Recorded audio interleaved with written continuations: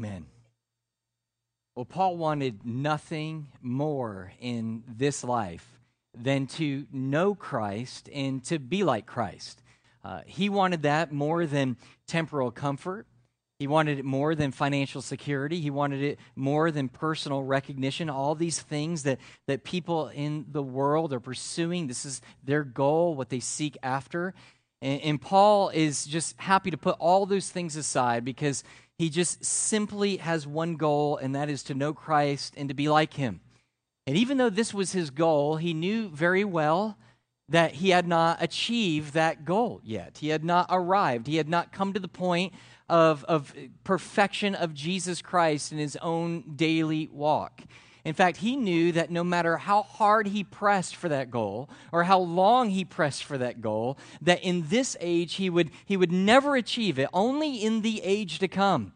Paul wrote in the book of Colossians, in Colossians chapter 3, verse 4, he says, when Christ, who is your life, appears.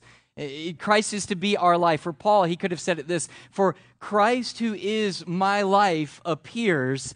He says, then I also will appear with him in glory. He says, I will never achieve my goal here on this earth, that is to be completely like Jesus Christ, but I will become like him in the age to come when I see Jesus face to face. And so even though this was his goal, and even though he knew that he would never ultimately achieve it here on earth, he still continues after that goal. He says, he, as we saw last week, he said that for him, there is one thing that he would do no matter what.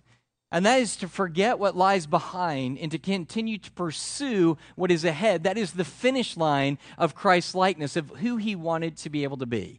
Now, Paul is going to shift focus here. That is what, last week, his focus was pretty much all on himself. Now he's going to take the spotlight and that focus off himself, and he's going to place it on the Philippians, and in do so, place it on us. In essence, what Paul is saying is, hey, listen, enough about me. Let's talk about you. He said, it's enough about me telling you what it is that I live for, what my goal is, and what I am doing. What I want to know is, what is your goal? What is it that you want to do more than anything else on earth? What is it that you want to achieve? What is it that you are doing with your life? And what Paul, in essence, is going to do is he wants us to follow his example. He wants our desire to be his desire, to know Christ and to be like him. He wants what he's doing, what he is set to do in his life over everything else, is that to pursue Christ, to forget what's in the past, that is, forget about our failures, forget about even our successes, and just focus on Christ and the finish line and run. That's what he wants to do. He wants us to follow his example. So in order to get us to do so, he provides for us three helpful things that's going to help us, encourage us to follow the example that Paul has set for us. There's three things: his plea, his warning, and his assurance. So let's look at all three of those. First of all, let's look at Paul's plea. Notice, if you will, in Philippians 3, verse 17. The Bible says, brothers, join in imitating me and keep your eyes, excuse me one second.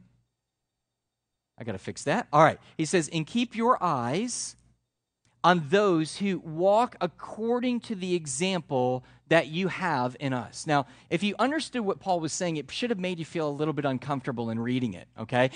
Because I don't know about you, but it sounds a little big-headed, sounds a little arrogant to tell people that it would do them well to be more like you. All right, and that's what Paul just did, all right?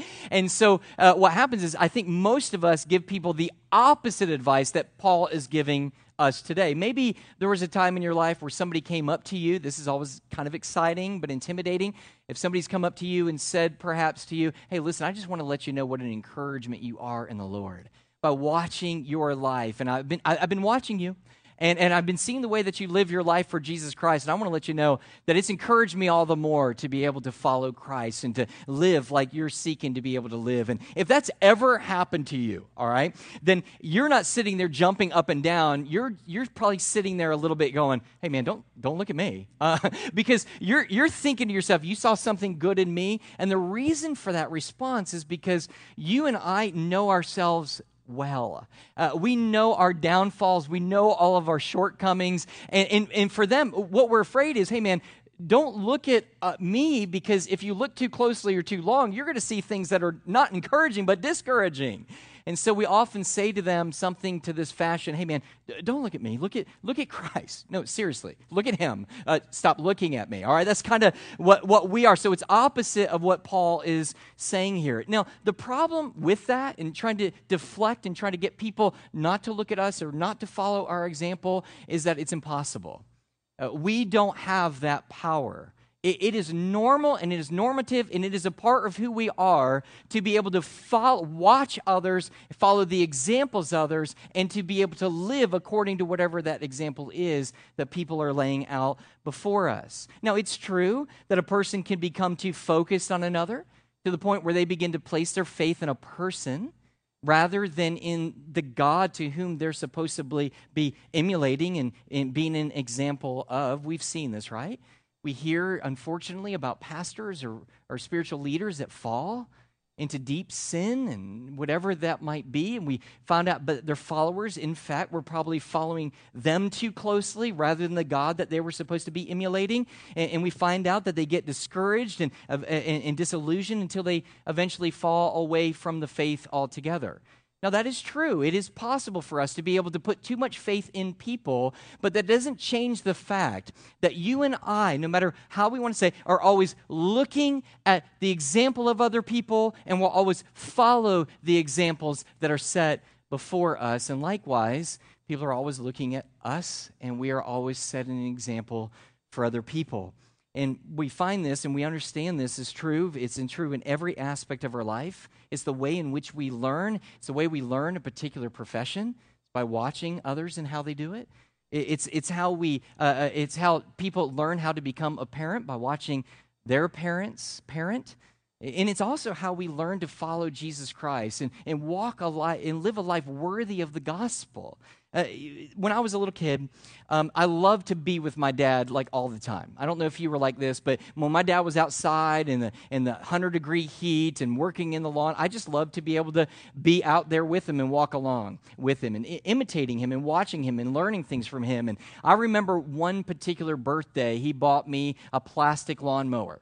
And I was so excited because now I actually got to mow the grass with Dad, right? So there he was with his old crank up, unleaded fuel gas, lawnmower. And mine looked almost exactly like his, which was so cool. It was green and yellow. His was just green. And his used unleaded gasoline fueled. Mine was fueled by liquid soap.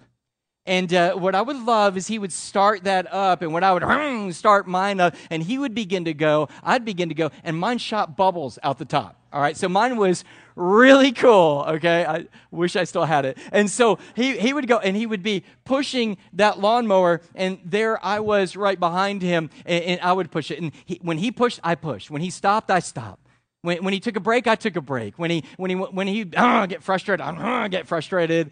I would do everything that he was ultimately doing, and you say, well, why would you be doing that? I did that because it came natural to me. It wasn't something that I thought about or somebody told me that I should. All I knew was that this was a person that was setting an example, and it was natural to who I was as a human being to follow the example that was being laid out before me. And it's not only true for children and true for almost every area of our life, but this is true in how we learn to walk a life that is worthy of the gospel. We come together and we study the Word, and we're always emphasizing study the Word, know the Word, and we need to do it. But how you really know how all of this looks in a regular, everyday life is by looking at the examples of other believers in Jesus Christ around us. That's how we learn what the Word of God really looks like in flesh and blood. It's through the examples of one another. And so we see this, and this is why Chris, in the very beginning of the sermon or service, began to talk about small groups. This is why you can't live your Christian life in isolation. I know sometimes it's like, man, it's kind of a pain to get in there and you got to deal with people and everything else, but this is the way that God has created us. He's created us to live out the Christian life in community. Why? Because we need good examples of how to live. We need to know how to live a life, not a moral life, but a life unto God. And not only do we need examples, but other people need an example to see what that looks like. That's why we live in community and we can't live in isolation. Now, Paul knew that by nature the Philippians were going to follow an example. The question was, what example were they going to ultimately follow? And so what he's doing is he's encouraging them to follow his example, and as we'll see, not the example of other people. It's kind of his example and the example of Timothy and Epaphroditus as well. We talked about them a couple weeks ago and how they demonstrated the life of Jesus Christ before them. But the question is, what is it that he's asking them to follow? What example specifically? I think that to put it in two ways, I think number one, he's saying, follow my example of godliness, of Christ-likeness. Remember we said last week that God didn't just save us to rescue us from the penalty of sin. Jesus Christ saved us, get this, not just from the penalty of sin, but to save us from sin itself, to get us to the point that we no longer sin. Now, don't misunderstand me. Can't achieve perfection in this life, but the Bible does promise this, that those who are truly born again, that God will, as he said in chapter 1 and verse 6, over day after day, month after month, year after year, will look less and less like they used to look and more like the person of Jesus Christ, who God has saved them to ultimately look like. And so here's what he wants of them. And so they're supposed to look like Christ. And this has an impact on those who are ultimately around us. In Matthew chapter 5, verse 16, this is the way it works. He says, in the same way, let your light so shine. What is the light of a believer of Jesus Christ? It's their Christ-likeness. Jesus Christ is the light, the ultimate light who came into the world. What are we? We're reflecting that light. He says, let your light so shine. Let your Christ-likeness so shine before men, so that when they see your good works, they will praise your Father who is in heaven. Okay? And so this is how it works. As you're becoming more like Christ, the lost and dying world see what Christ is like through your living, which builds in them a desire to know who this Christ is. But it works also within the church itself. When you're within the church and you're living like Christ and you're becoming more like Christ, it's encouragement to those who are around you who praise the Father and want to live the same holy life that you are seeking to be able to do as well. But I think that there's more than just one example. I don't just think he's calling them to an example of being like Christ. I think there's something else he's encouraging us to follow the example of as well, and that is his pursuit of Jesus. See, Paul had said last week that he himself, not once, he said it twice, that he himself had not arrived, that he had not yet been able to be perfect. So there's areas of his life that are going to look just like Jesus Christ, and then there's going to be all these other areas that don't. Do you know what I'm talking about? Where I've seen a lot, and I'm like, God, you've given me victory over this. I feel pretty good over in this area over here that I'm kind of modeling Jesus Christ. But there's a couple areas that I'm like, yeah, not there yet. So he says, look, in the areas that I am like Jesus Christ, follow that model, follow that example. But I know in myself that I've fallen short. Therefore, at least follow my passionate pursuit after Christ's likeness and after the Lord Jesus Christ. So at least follow in how I'm pursuing him, how I'm living my life, everything unto him. Now, if he's in essence saying, hey, listen, follow my unbreaking, unrelenting, passionate pursuit to know Jesus Christ. Those are the examples he wants them to follow and for us to follow. Now, if you're just wondering how serious God is about this whole living an example and being an example, how serious God is about this, listen to this warning in Matthew chapter 9, verse 42. Whoever causes one of these little ones who believe in me to sin, it would be better for them if a great millstone were hung around his neck and he were thrown into the sea. The context there is talking about not just little children, but young believers in Jesus Christ. So here's what he says. In the Matthew passage that I had read before, he said, look, somebody's going to follow your example. And if it's a good example and if it's a Christ-like example, God is going to receive glory in heaven because of how you're living your life unto God. If that example is not what it ought to be, well, it's going to end up with you in a deep sea with a millstone around your neck. Now, what that means, I don't know, okay, completely. I know this, I don't want to be there.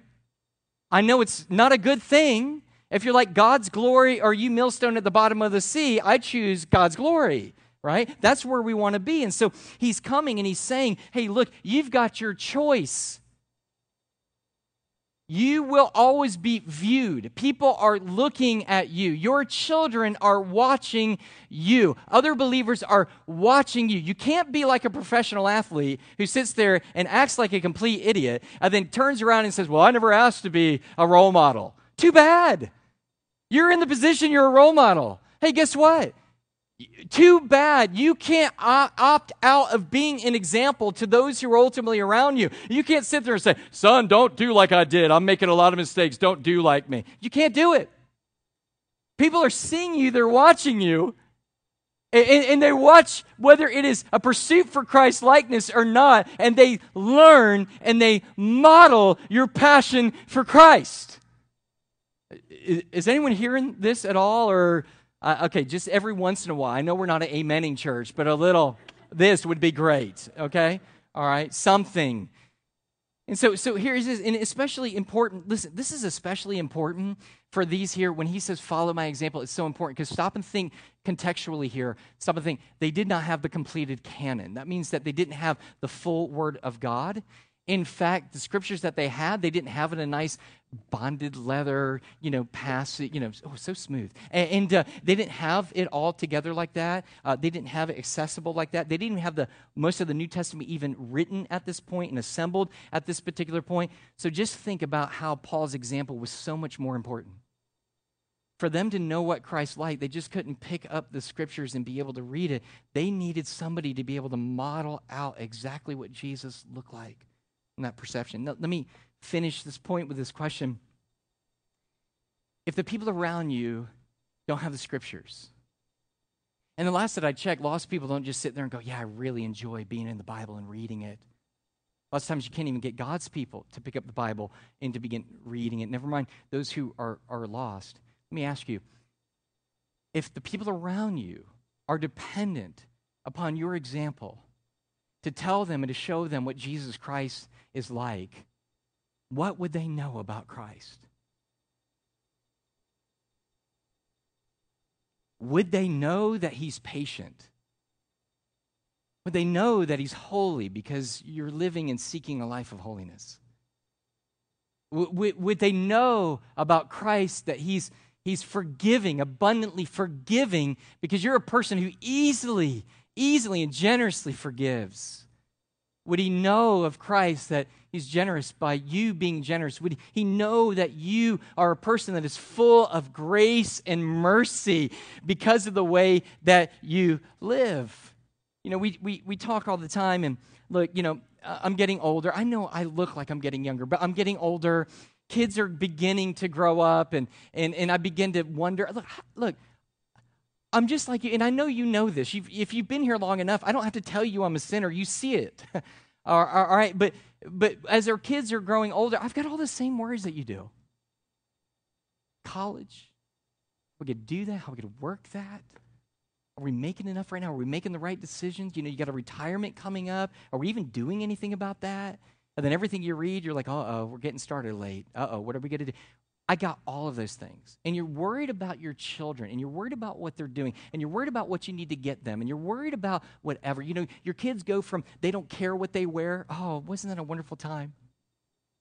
So great.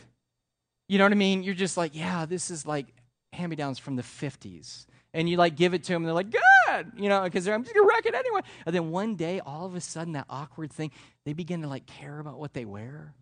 And then all of a sudden, you're like, we actually got to go and buy something, at the regular store now. You understand what I'm saying? But as a parent's heart, you know how you're sitting there going, well, I want to try to get that for them. Anybody else on the same plane?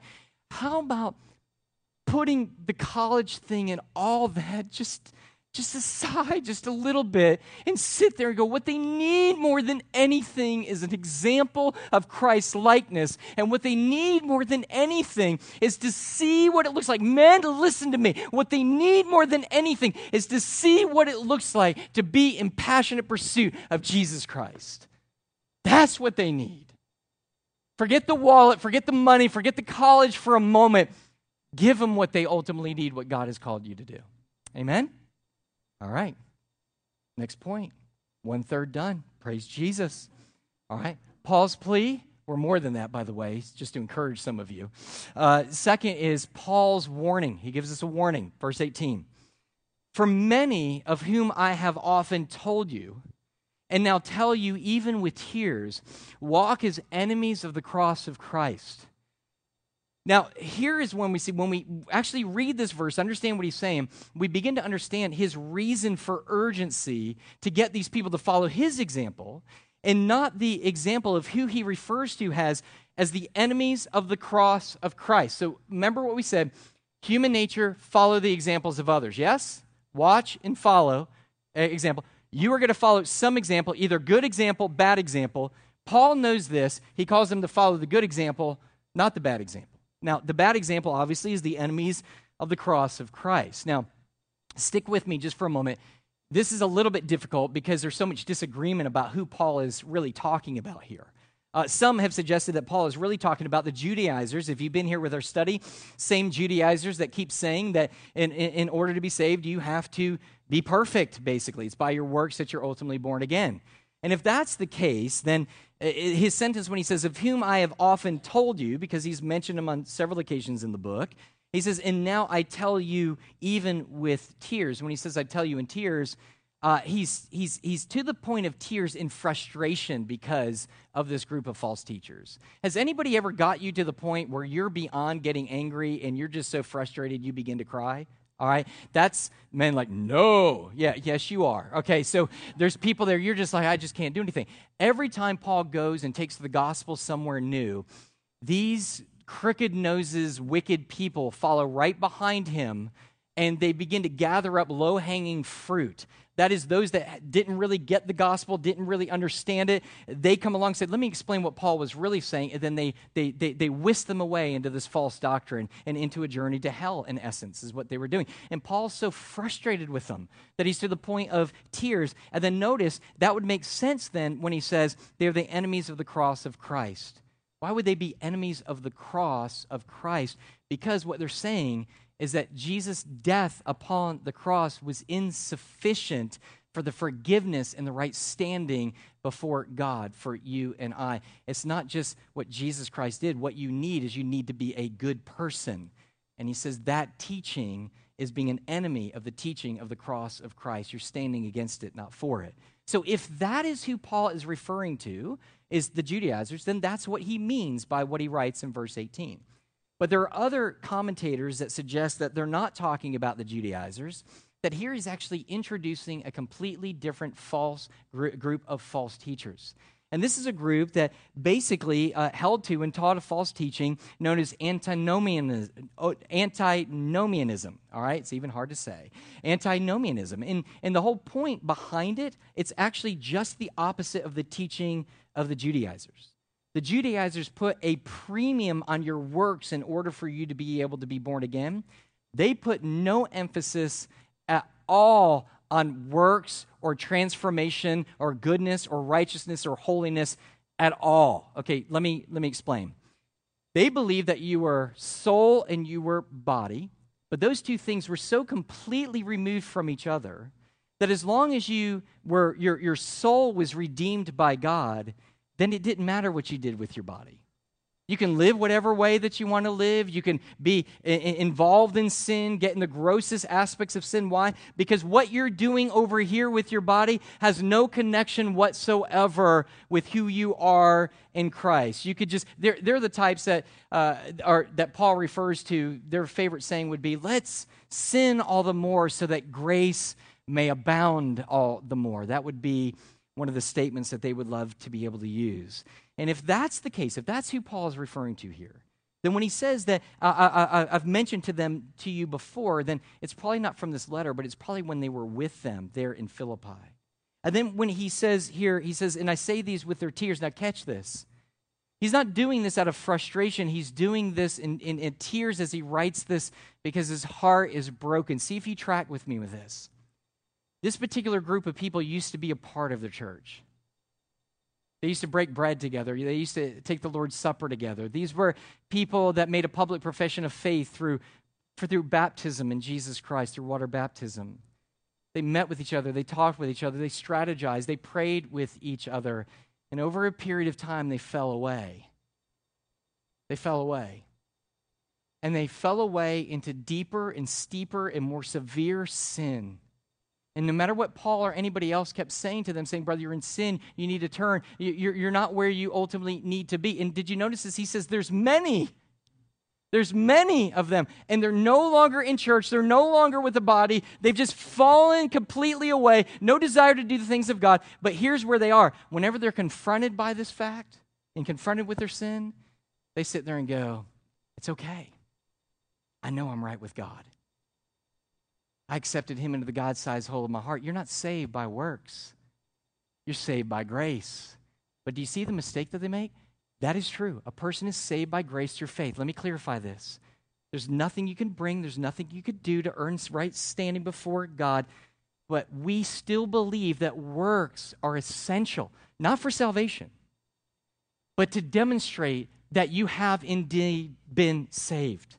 It's evidence that you have been born again. So you can't throw works out altogether. For salvation itself, you can. But to know whether you're in the faith or not is going to determine whether you look more and more like Jesus throughout the years and the days and the months and all those other things. And so this is where Paul is. And then, so they think, listen, they're in sin, they're away from God, they're away from his church, they have nothing to do with them, but yet when you talk with them, they're still confident that they're right with God and they're on their way to heaven. Verse 19, notice this, and he writes, this is reality.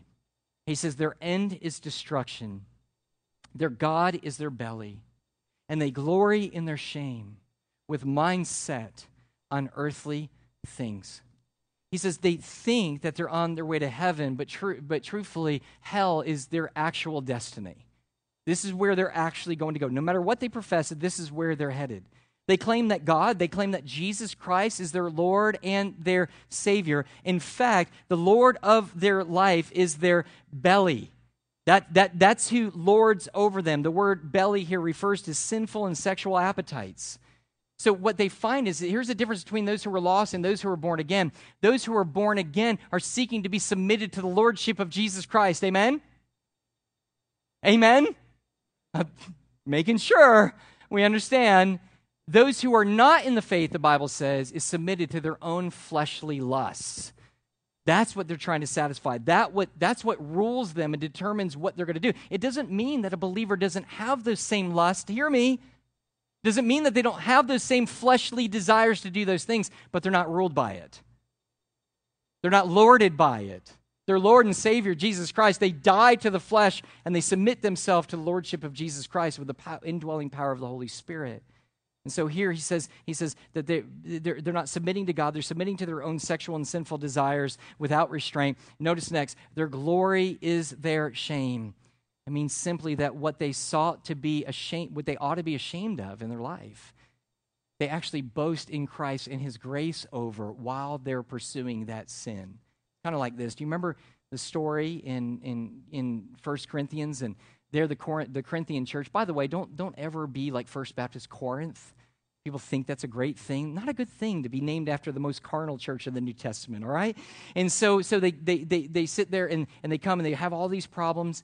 So sinful were they, listen to this, that at one particular point, Paul says to them, you are in such gross sin that you take part in things that even your lost culture isn't even accepting of. And what he was referring to, he says, one of your members are having sexual relationships with his father's wife, his stepmom, in essence. And he says, this isn't even heard of or accepted within your pagan culture, but yet you're holding to it, and they're boasting the whole time while doing it and saying, look at the freedom that we have in Jesus Christ, because where sin abounds, grace abounds all the more. And you know what Paul says to them? It is not right for you to boast in this.